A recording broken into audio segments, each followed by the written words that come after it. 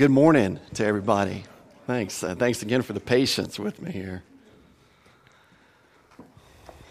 Let's get set up this morning. Well, happy Resurrection Sunday. What do you say on this Sunday? I mean, it's the message itself is enough. To say that a man rose from the dead. Unfortunately, that's become very common for us in America. We've heard that story for over 2,000 years, but when you stop to think about the significance of it, it's pretty incredible. In fact, it's made me this week start to think about what it takes to be fully persuaded, what it takes to be fully convinced of something. In fact, I might pose it this way in a question: what would it take to fully persuade or convince you that you need something that you currently don't have or currently don't think that you need? What would it take to persuade you, to convince you that you needed that thing that maybe you're not even aware of that you need? In fact, have you made a big purchase lately? I think back to what led you to make that big purchase. I remember a time where Karen and I woke up one morning and we thought it was going to be a day like any other day, and by the end of the day, we had bought a car. It's a pretty big purchase. We weren't even planning on it. We saw an ad in the paper. It convinced us, started stirring those motions. Forbes magazine put together a list of 21 principles of persuasion, and this was the second principle. I'll just read I won't read all 21. I'll read you a couple. The second one was persuade the persuadable. And persuade those who can be persuaded.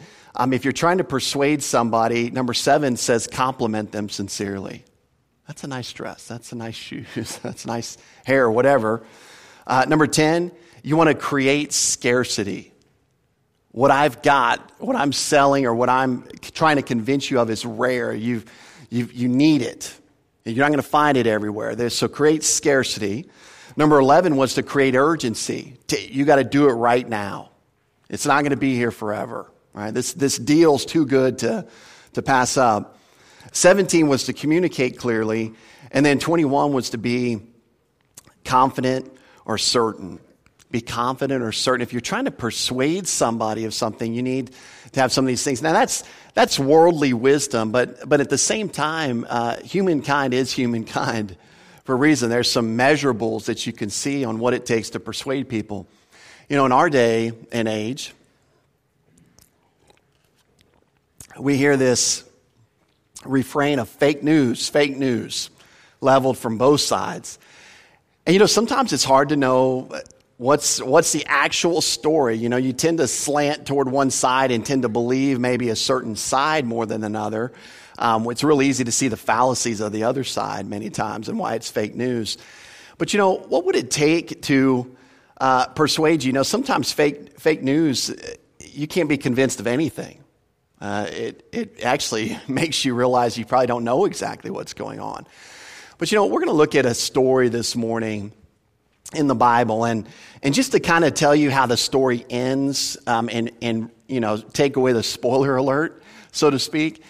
See, God has put out his trump card, his ace card, if you will, and he's not waiting to the end of time to show it to us. He is actually trying to provide all the proof and all the convincing that you and I need, that anybody who's ever lived in this world, he's tried to provide enough proof and evidence and convincing.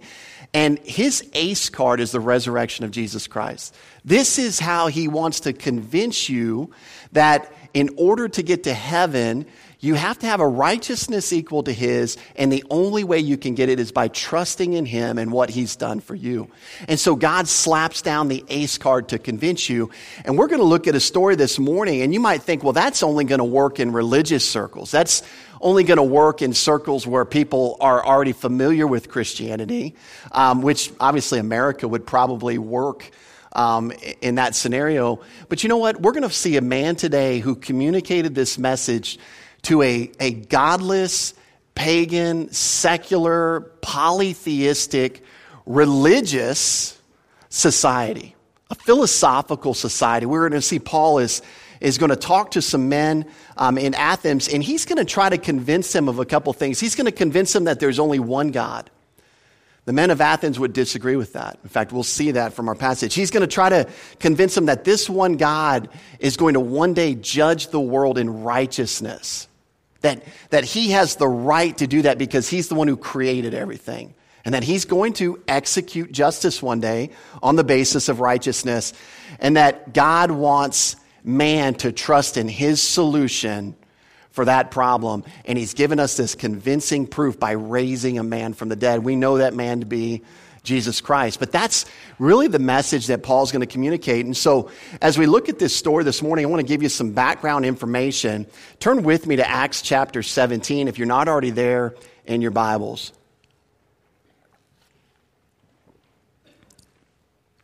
We're going to begin this morning in verse 16. So Acts chapter 17 in verse 16. And as you put your finger there, just if you'll listen, I'll try to give us some background information to get us up to speed as to where we're picking up in Acts 17. And in Acts 16, what we see is that Paul was ministering in some different regions in and around Galatia, north of Asia Minor, kind of in some areas right there across that continent. But what happens is Paul wants to go north. And in Acts 16, the Holy Spirit says that the Spirit forbade him to go north. He wanted to go up and continue his ministry, and the Holy Spirit said no. So he wanted to go south into Asia Minor, and the Holy Spirit said no. And so Paul makes his way to Troas, and while there, he gets a vision from the Lord from a man from Macedonia to cross over and bring the message to him. And so Paul gets this vision in Macedonia. And so when God gives you a vision to go somewhere, you typically go. And for many of us, we would think, okay, if God's leading me there, then it's going to be easy. We're going to be on easy street. Like this is just going to go so smooth. Everything's going to be oiled and well run. And yet we find when he gets to Macedonia, he comes to a city called Philippi. He has an initial success there, but he ends up there with being beaten, jailed, and put in stocks. Not what we would consider success. We would consider that, wow, did I misread the vision? Did I eat too much chili the night before? I mean, was that really a vision from the Lord? I mean, I don't know where that came from. If I'm getting beaten and jailed and put in stocks. So they get released. They head down the road and they think, okay, it's got to get better here. Well, they're only able to stay in Thessalonica for 3 weeks because he's run out of town by an angry mob, a violent, unbelieving Jewish mob gets together, stirs up the people in the city, runs them out of town. So he moves down the road south about 50 miles to a place called Berea. And while he's having a successful ministry there, the people from Thessalonica travel down 50 miles to also stir up a mob in Berea and to chase him out of town there. And so he just keeps going further and further south. And so from Berea, we see that he comes to Athens. And so that's really the backdrop of the story that we're going to pick up in Acts 17. For those of you that are visual, here's a map version of everything I just said. So Paul was doing some ministry here in the churches of Galatia, revisiting those churches in this area. Couldn't go north, couldn't go south. And so he comes over to Troas and he gets his vision there. He heads to Samothrace, over to Neapolis, to Philippi, to Thessalonica. He gets run out of town there. He goes down to Berea, and then finally he comes down to Athens. And that's where we pick up our story. Look with me in verse 16. Now, while Paul waited for them in Athens, his spirit was provoked within him when he saw that the city was given over to idols.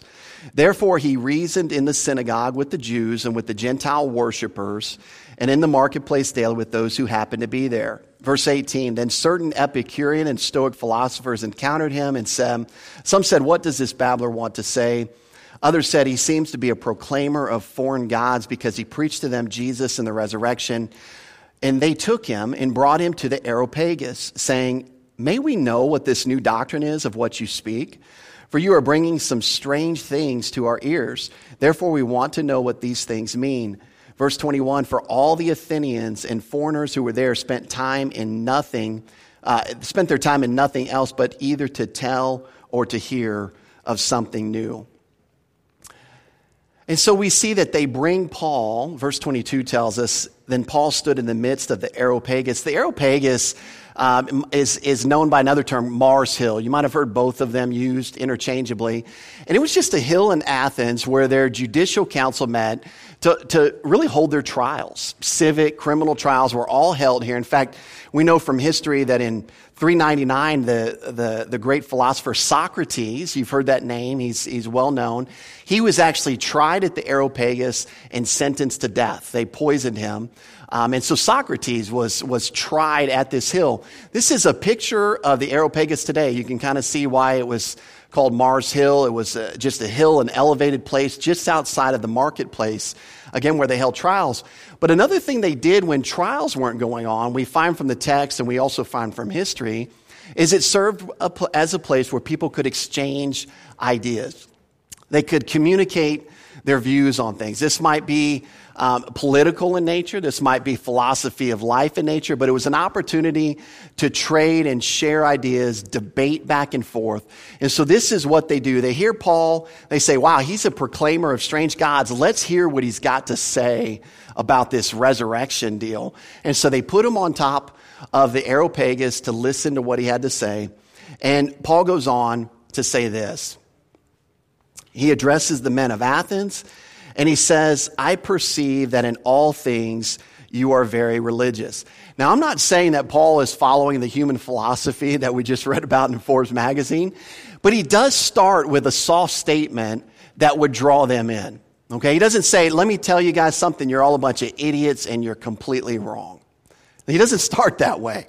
He starts a little bit softer. Now, interestingly enough, when he says that they're very religious, what he's meaning by that is they're very prone or very religiously disposed. And what we're going to see as Paul works through that he did not mean this as a compliment, but it was a soft way to enter the conversation. And the way that he said they were religiously disposed is history is going to tell us, and our passage is going to tell us that the people of Athens were incredibly overboard religious. In fact, one person joked that in Athens, it was easier to find a god than a man. That's how many gods they worshiped there. Many cultures in our day are religious as well, and this was a culture that believed in the gods, that you had to maybe pacify certain gods at birth. So when you gave birth to a baby, you might have to bring food or different sacrifices to the altar of this god to pacify that god. And then they believed that you had to pacify this god at death, or gods at death. And then they believed that you had to pacify gods when you planted crops. You had to pacify gods when you harvested crops. You had to pacify certain gods when you got sick. You had to pacify certain gods when you were well.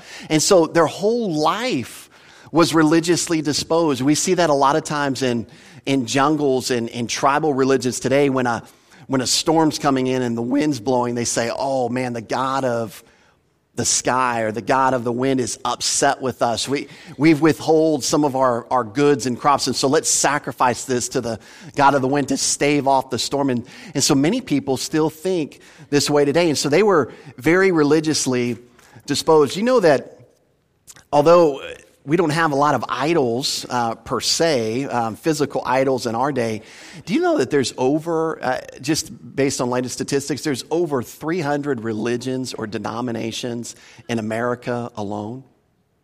And I'm talking about some are completely different religions, some are denominations of the same religion, but over 300.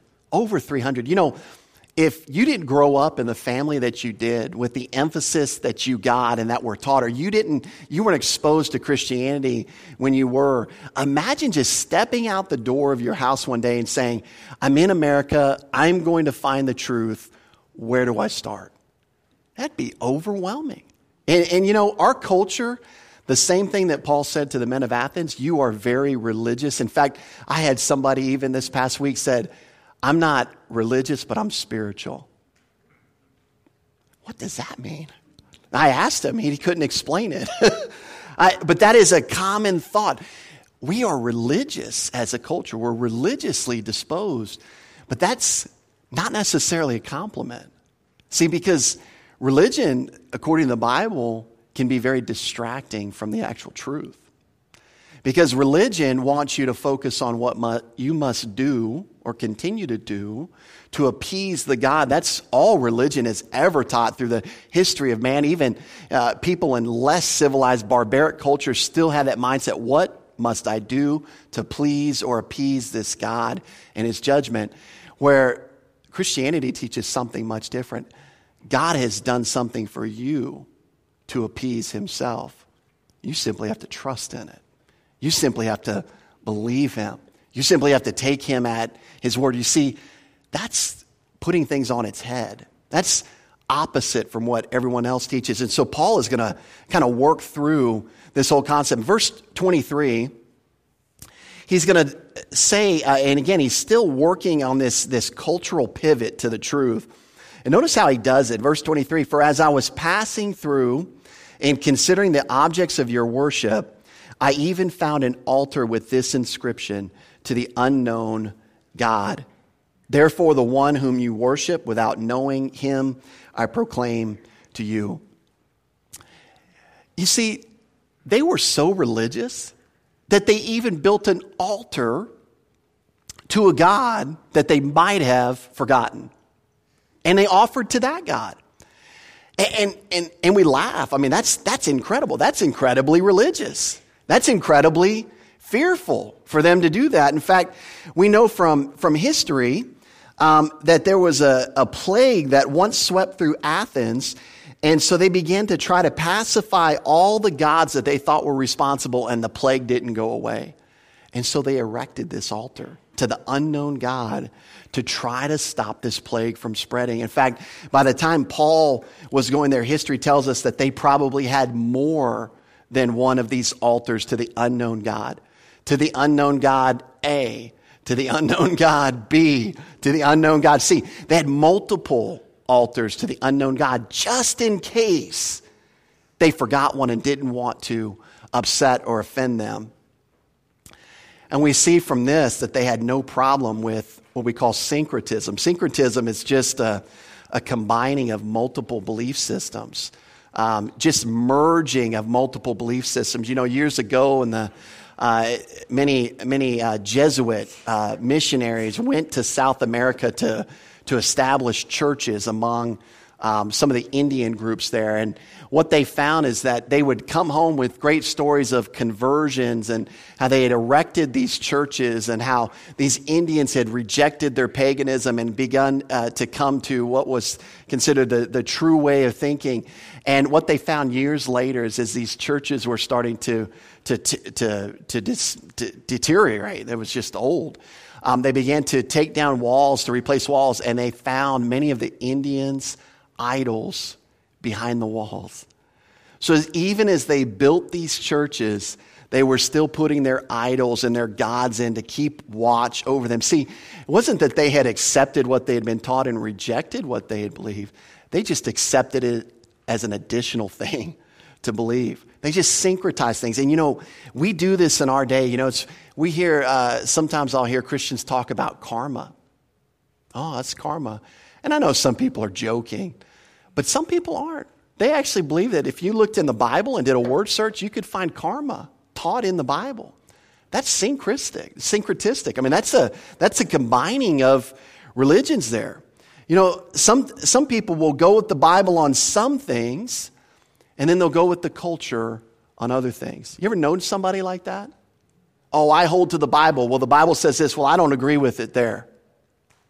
I think God is much different than what it says that he is, and so I'm going to hold this. And we do that on such issues that are going around in our day, cultural issues, homosexuality, gay marriage. How do we feel about that? How do we come to the Bible and adjust our thinking to what the Bible says versus what the culture says? Because the culture in these areas of homosexuality, name some more, abortion, extramarital affairs, premarital relations, divorce, all of these things, the culture has a loud, obnoxious, persistent, aggressive voice in all these matters. And yet many Christians will take and pick what the culture says, take and pick what they like in the Bible, and all we've done and all that people do that are syncretizing our Christianity. Just just melding, taking what we want from here to here, like we're in a made-to-order restaurant. Like this guy can order a burger with lettuce, tomatoes, and onions, and I can just get it with onions and ketchup. And that's how we approach our religion. That's how we approach the Bible, as if the Bible is a take from here, reject that, but take this, reject that. And this is what was going on in Athens.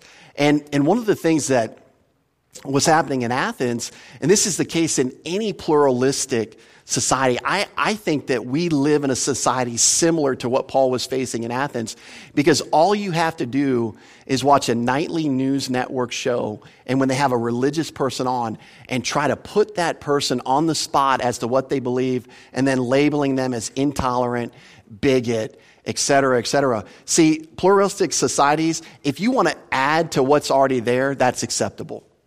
You want to add another God? Yeah, come on, Paul. Come on up to the Areopagus and tell us about your extra God. We want to hear about this because maybe your God is one of these guys that we're worshiping without knowledge. So come on up. You could just add a God. See, what they didn't know Paul was going to do was going to get up and say, no, there's one God. See, Christianity by nature is exclusive. I've seen a bumper sticker, and you have too. It's the word coexist, right? And it's got lots of different religious symbols, and let's all get along. The problem with that is, without sounding too bigoted or intolerant, but just repeating the scriptures, Jesus says, I'm the only way. How do you coexist that with everything else? You just have to turn off your brain to think. No, Jesus made an exclusive statement. But he's the one that made it, not me, not you. The Bible makes that exclusive statement. So let's not pretend, let's not get swept up into the culture. This is what was going on in Athens, this kind of syncretism. And then we see that Paul, again, kind of kindly softens this blow, but he's like, you guys are ignorant. You guys are worshiping that which you don't know. In fact, the word worship isn't a present tense verb in the Greek. It means they were presently and continuing worshiping a God that they didn't even know. In fact, we know from Jesus' word in Matthew 7 that many people are going to do that very thing in Christianity. Read with me.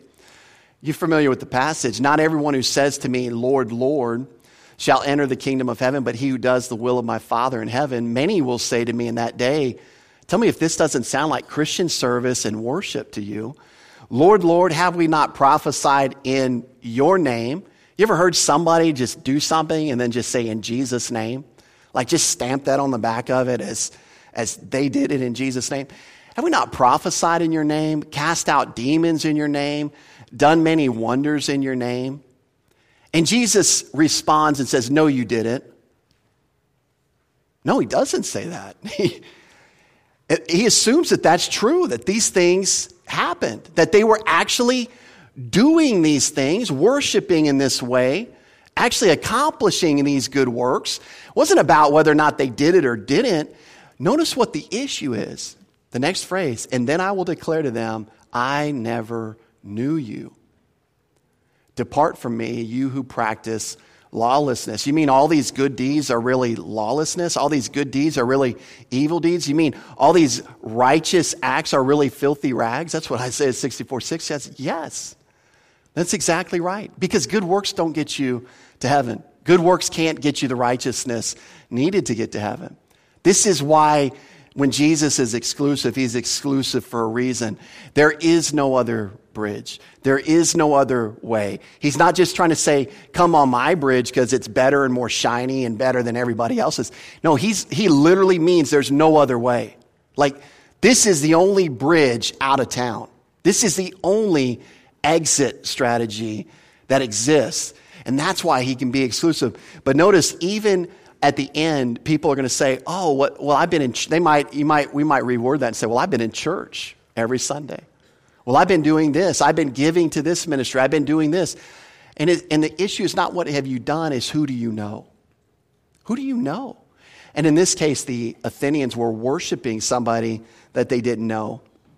You know what's interesting about religion is religion will teach worship in order to get to know a particular God. Christianity says you've got to know him before worship has any relevance. You got to know him before good works have any relevance. And that's what we've been looking at in our series previously. Now, I want you to notice something here. And one of the clues is in verse 23. He uses this word therefore, and Paul is going to now springboard into his message. He's going to make what we call a pivot.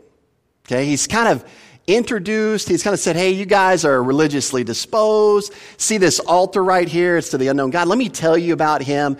And he's going to pivot into his message. And the first thing that he's going to start with is who is God? He's going to pivot into who is God. And so in verse 24, we read this. God, who made the world and everything in it, since he is Lord of heaven and earth, does not dwell in temples made with hands. See, he's going to say that the God of the Bible is the one who made the world and everything we can see. What do pluralistic people think? Well, they think there's a God of the wind. They think there's a God of the sea. They think there's a God of the grass. They think there's a God of the grasshopper. They think there's a God of this, a God of that, a God of this. And Paul's saying, no. There's one God. He made everything. He's in charge of everything. In fact, when Jonah is on board, the biblical Jonah is on board the ship, and they begin to ask him questions, and he says, I serve the God who made the land and the sea. And it's like the sailors are like, oh, great, man. Why didn't you tell us that before we went out on the ocean? Why didn't you tell us that before this storm is going to take our life? Because their mindset was still, well, there's a God of this, there's a God of this, there's a God of this. And when Jonah says, my God's the God of everything, he made the sea. They're like, oh, great. And now we're on the sea and you upset him, And so this is how pluralistic people think. So Paul just immediately begins in. And you know how we can know that there's a creator?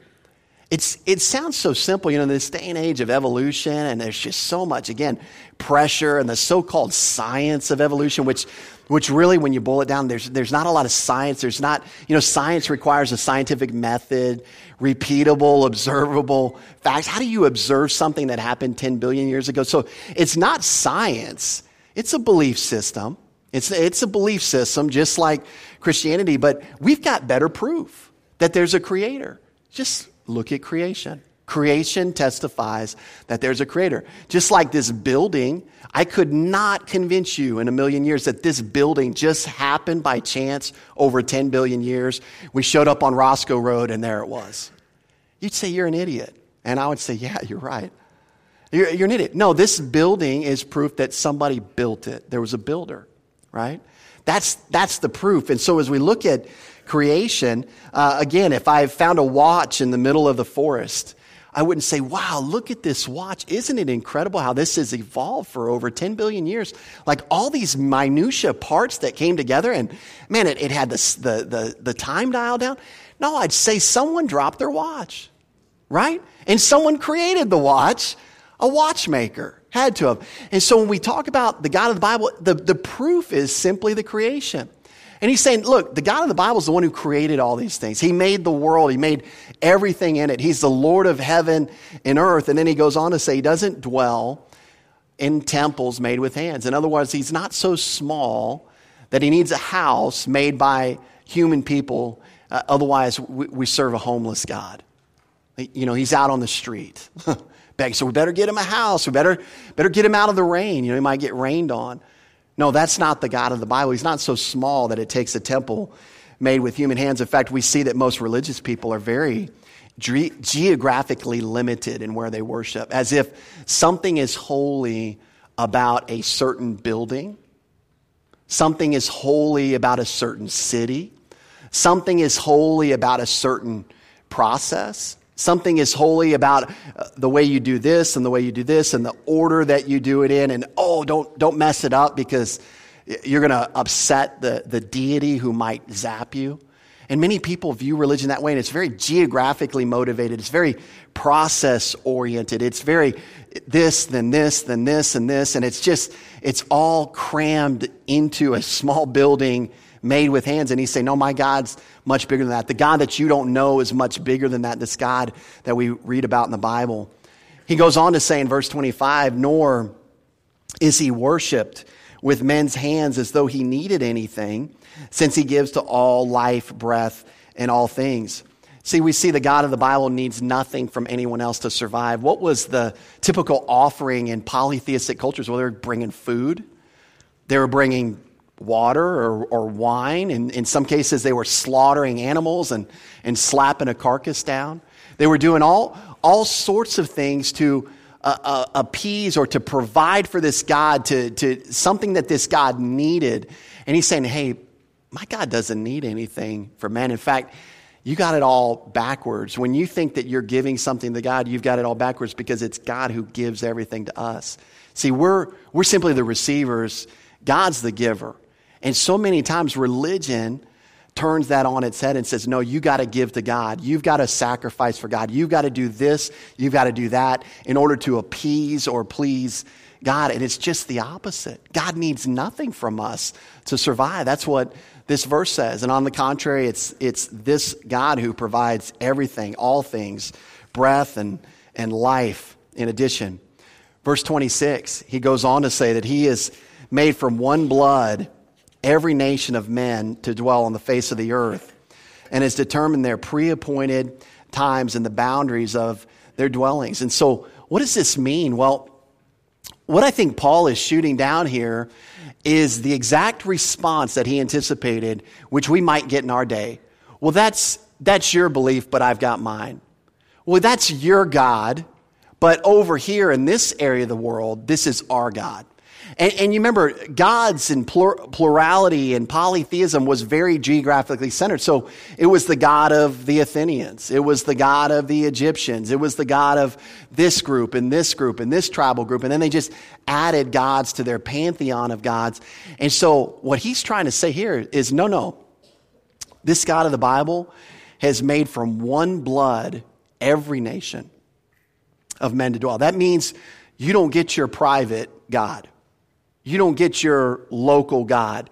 You can't just write what I'm telling you off, Paul is saying, by saying, well, that's your God, we got our own God. Have a nice day. That was an interesting story, but we got our God, we got our beliefs, you've got yours. No, Paul is bringing this to a head. He's going to bring this to a head because he's looking for response here. The God of the Bible, we know, created Adam, and then from Adam, every people group on earth originates. Again, this eliminates the thought that everyone has their own God. We also see that the God of the Bible has marked out or appointed men's lives. And what does he mean by that? Well, where and when they will live. You are living in the exact place that God has designed you to live, in the exact time in history that you were born, to the exact parents that you had, to the exact continent that you were born on, et cetera, the hospital, go on down to the minutia.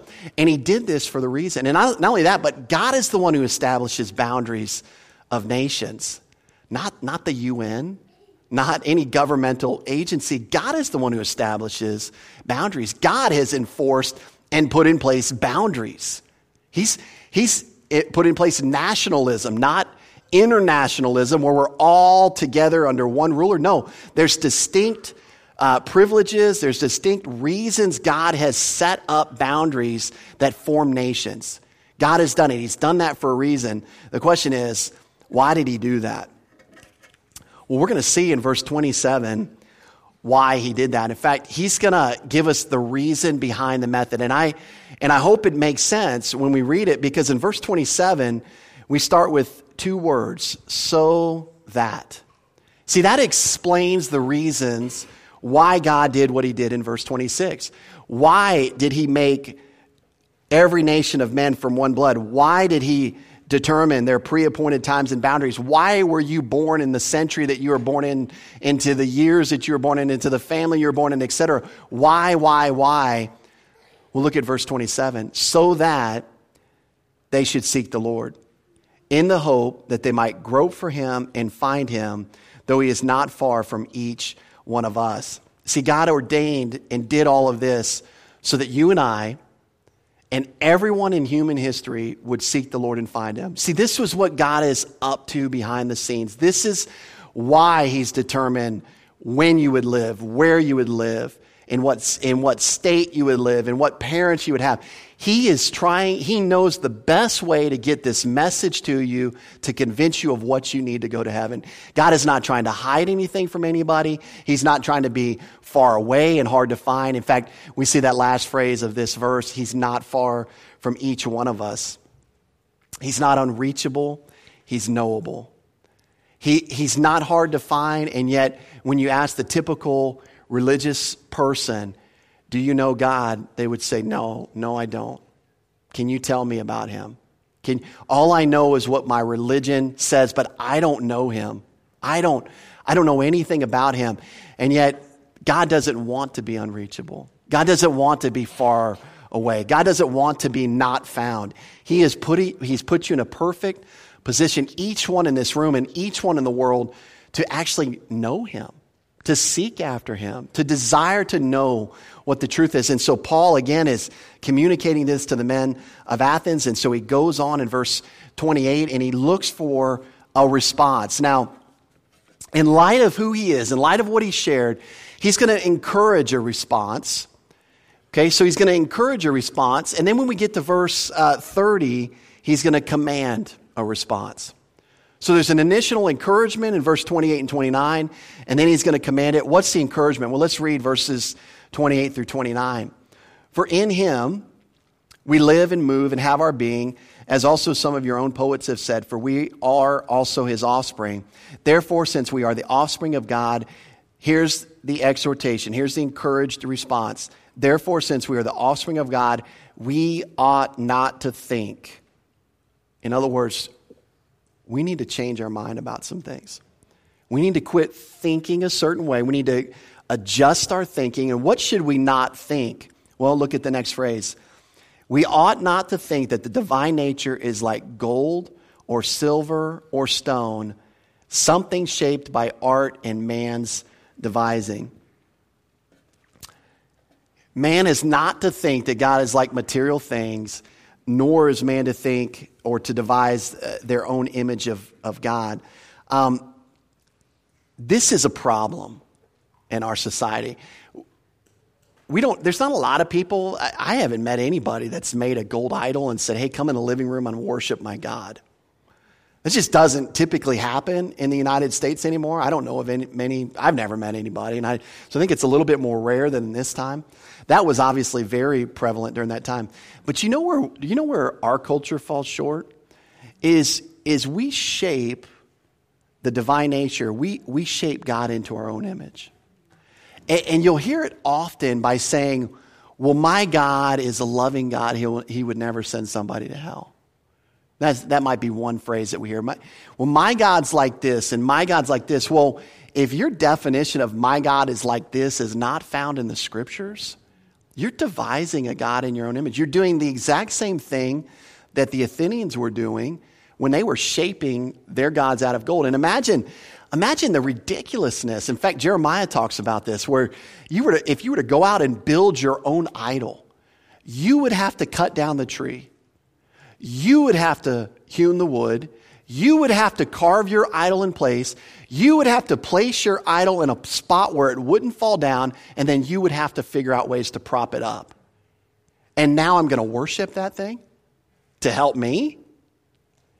The ridiculousness of idol worship.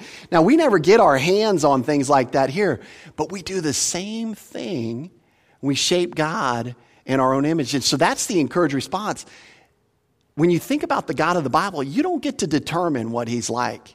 He is who he is. Just like if you knew me and say, well, yeah, my John Clark, he's 5'5". I'm okay. I mean, you could say that, but I'm 6'4".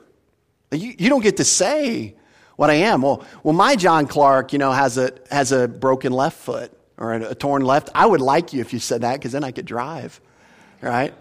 But we don't get to. I am who I am, right? You can't say, well, my John Clark's like this, my John Clark's like that. And so many people do that with God. They devise God, they shape him according to their own image, instead of saying, no, the Bible gets to tell me who God is, and I need to adjust my thinking to that. See, that's what Paul's after here. You can't shape this God. You can't create and take this unknown God and shape him according to your own image. And so he encourages this, you need to change your mind. You need to stop thinking this way. And now he comes with the commanded response. And I would say it's an emergency response. And I'll tell you why, because he gets very urgent here in verse 30. Because he says this, truly, these times of ignorance God overlooked, but now commands all men everywhere to repent. See, in times past, God was patient with this. In other words, he didn't step right in and destroy cultures, take out people that believe this way. He was patient through their ignorance. He sought to communicate truth through his nation Israel and the prophets, and we have that recorded in the Old Testament. But in the clear revelation of his Son, Jesus Christ, he no longer is patient. He commands an urgency here. In fact, when we look at the word now, it's interesting in the Greek, when we look at the word now in verse 30, there's an articulated word in front of it, the now, which that's why it's not in your translation, because that wouldn't make any sense. He wouldn't say, truly these times of ignorance God overlooked, but the now command, it was just weird. But what you can do in Greek is you can emphasize something. You can bring emphaticness to it. And he does that here with the word now. Now, why is this important? Why does he command everyone everywhere to repent? And repent just simply means change their mind. Right? We're just talking about changing our thinking. Now he uses the word. Why should they change their mind about him and their approach to him? Well, one, Paul's talking to a group of polytheists who are shaping God in their own image, worshiping him ignorantly. They need to change their mind. They need to realize that the God of the Bible is who Paul says he is. And not only that, as we're going to see from verse 31, he uses the word because, which is going to tell us why this is so urgent. Verse 31 answers the question, why? Why does God command all men everywhere to repent? Why is this so urgent? Verse 31, because he has appointed a day on which he will judge the world in righteousness by the man whom he has ordained. He has given assurance of this to all by raising him from the dead. God's righteous standard by which he's going to judge the world is none other than Jesus Christ. You know, it doesn't take much to go around in our world and convince people that Jesus was a good man, that he was a righteous. Many people would say he's a righteous man. Many people will even agree with you and say he was perfect. He never did anything wrong. That's what the Bible teaches. It teaches that Jesus never sinned. And so there's going to be a day that God's appointed that he's going to judge everyone based on the righteous standard of Jesus Christ, not based on the righteous standard of your neighbor. Let's put it this way. Your neighbor, your social circle, your friends don't hold a candle to the righteousness of Jesus Christ. So don't go around and say, well, I'm better than my neighbor. That's the wrong standard. Again, I've used the illustration. You wouldn't be in an intensive care unit in a hospital and say, well, I'm healthy because I'm better than the guy in the next room. No, dude, you're in intensive care. That, by definition, means you're not healthy. That you got a problem. And so when we talk about this righteous standard, what that means is this, is that each person in this room and each person in the world has to have a righteousness equal to Jesus' righteousness to escape judgment. You see why this is so urgent? People have got to get their thinking in place and start to adjust their thinking. See, the Athenians thought, well, if I just give more fruit to this idol, to this God, then I'm going to appease him, I'm going to be okay.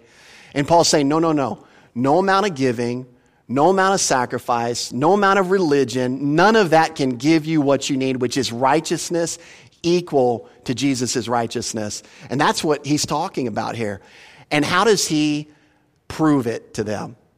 How does Paul say this is not just some fanciful tale that I dreamed about, that I'm making up? I don't carry a cart of books behind me that I'm going to sell to get rich. You have to buy my book and I'm just trying to convince you.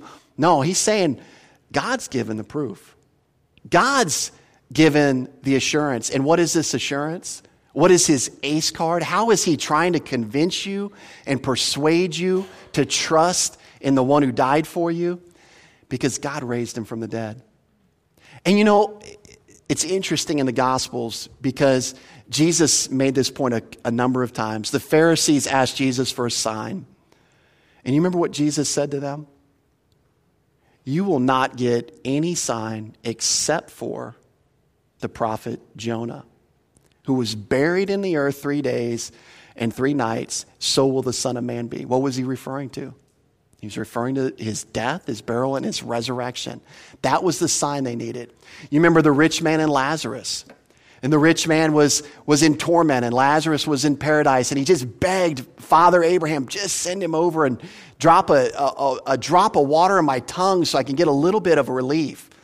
Anybody ever mowed a lawn in Georgia?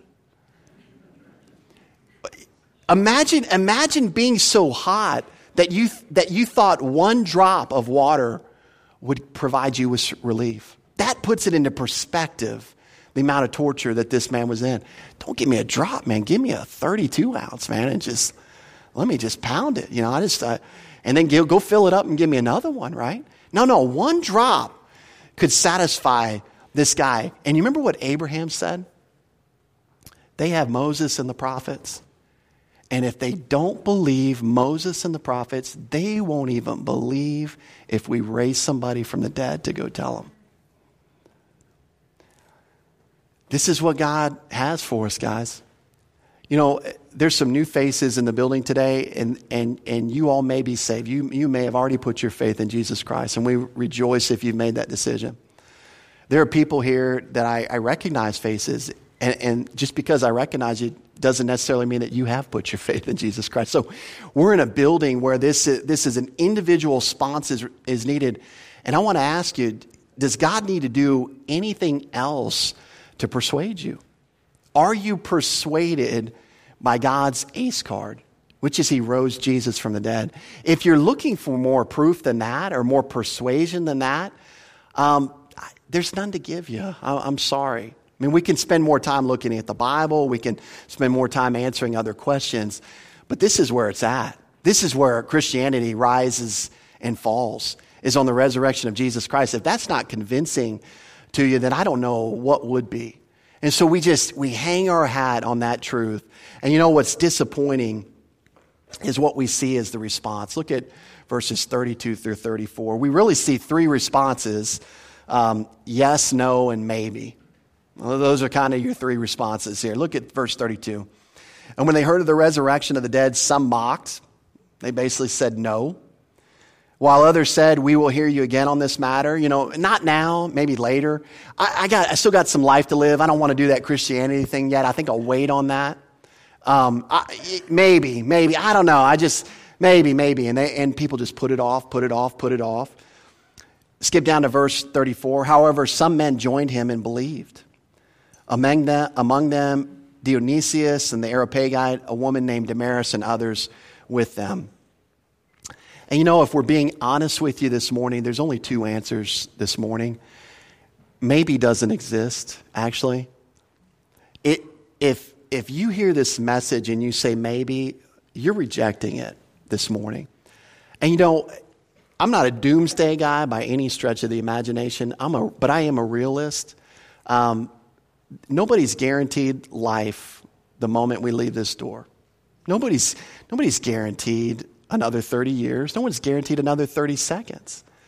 So at this moment, if you hear the message that Jesus died for your sins, paid the penalty for you so that you don't have to pay for it, and God wants you to have assurance that what he did was good enough in his sight for you, that you can actually obtain the righteousness of Jesus Christ the moment you put your faith in him. God has sought to convince you through the resurrection of Jesus Christ. He's risen him from the dead to say, see, this is my stamp of approval on what he's done.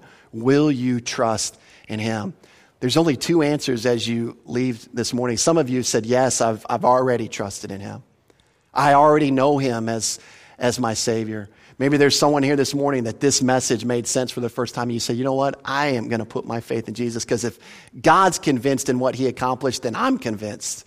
That's all I need to know. God's convinced, I'm convinced. I'm going to trust in Jesus. Maybe you trusted in Jesus during the message this morning. Maybe you saw that, yeah, he's the one. He's the man, as they might say. He's the one. And you put your faith in him. Some may still be saying maybe or no. And I would just encourage you today, this is an urgent decision that you don't want to put off. You don't want to put off for another minute. If you've never put your faith in Jesus Christ, I would encourage you this morning, look no other place to satisfy God. Look no other place to try to obtain righteousness needed to get to heaven. Simply look to the cross where Jesus cried out with his last words, "It is finished." Do you say amen to that, or do you say, well, I'll think about that later? No, Jesus said it's done. Will you trust in what he did for you? Let's close with a word of prayer. Lord, I do thank you for Jesus. I thank you for what he accomplished on the cross. And Lord, as we see the suffering he went through, we're impressed by that, Lord. We're overwhelmed by the sacrifice he made undeservedly. We don't deserve to have him die in our place. We deserve to pay that penalty ourselves. And yet, Lord, as we look at the resurrection, that morning, that early morning when the stone was rolled away, what we see there is something that causes great rejoicing, and that is to know beyond reasonable doubt, beyond a shadow of a doubt, that you accepted his sacrifice in our place and that we can be made right with you through faith in what he accomplished for us. And we just rejoice, Lord. We realize we're not worthy. We realize that we still make mistakes, but we're grateful for the Lamb of God who takes away the sin of the world and the fact that you accepted his sacrifice on our behalf. And so, Lord, I just close this morning hoping that what Jesus accomplished is at the forefront of our mind, at least as we leave here and as we go through the week. And it's in Jesus' name we pray. Amen.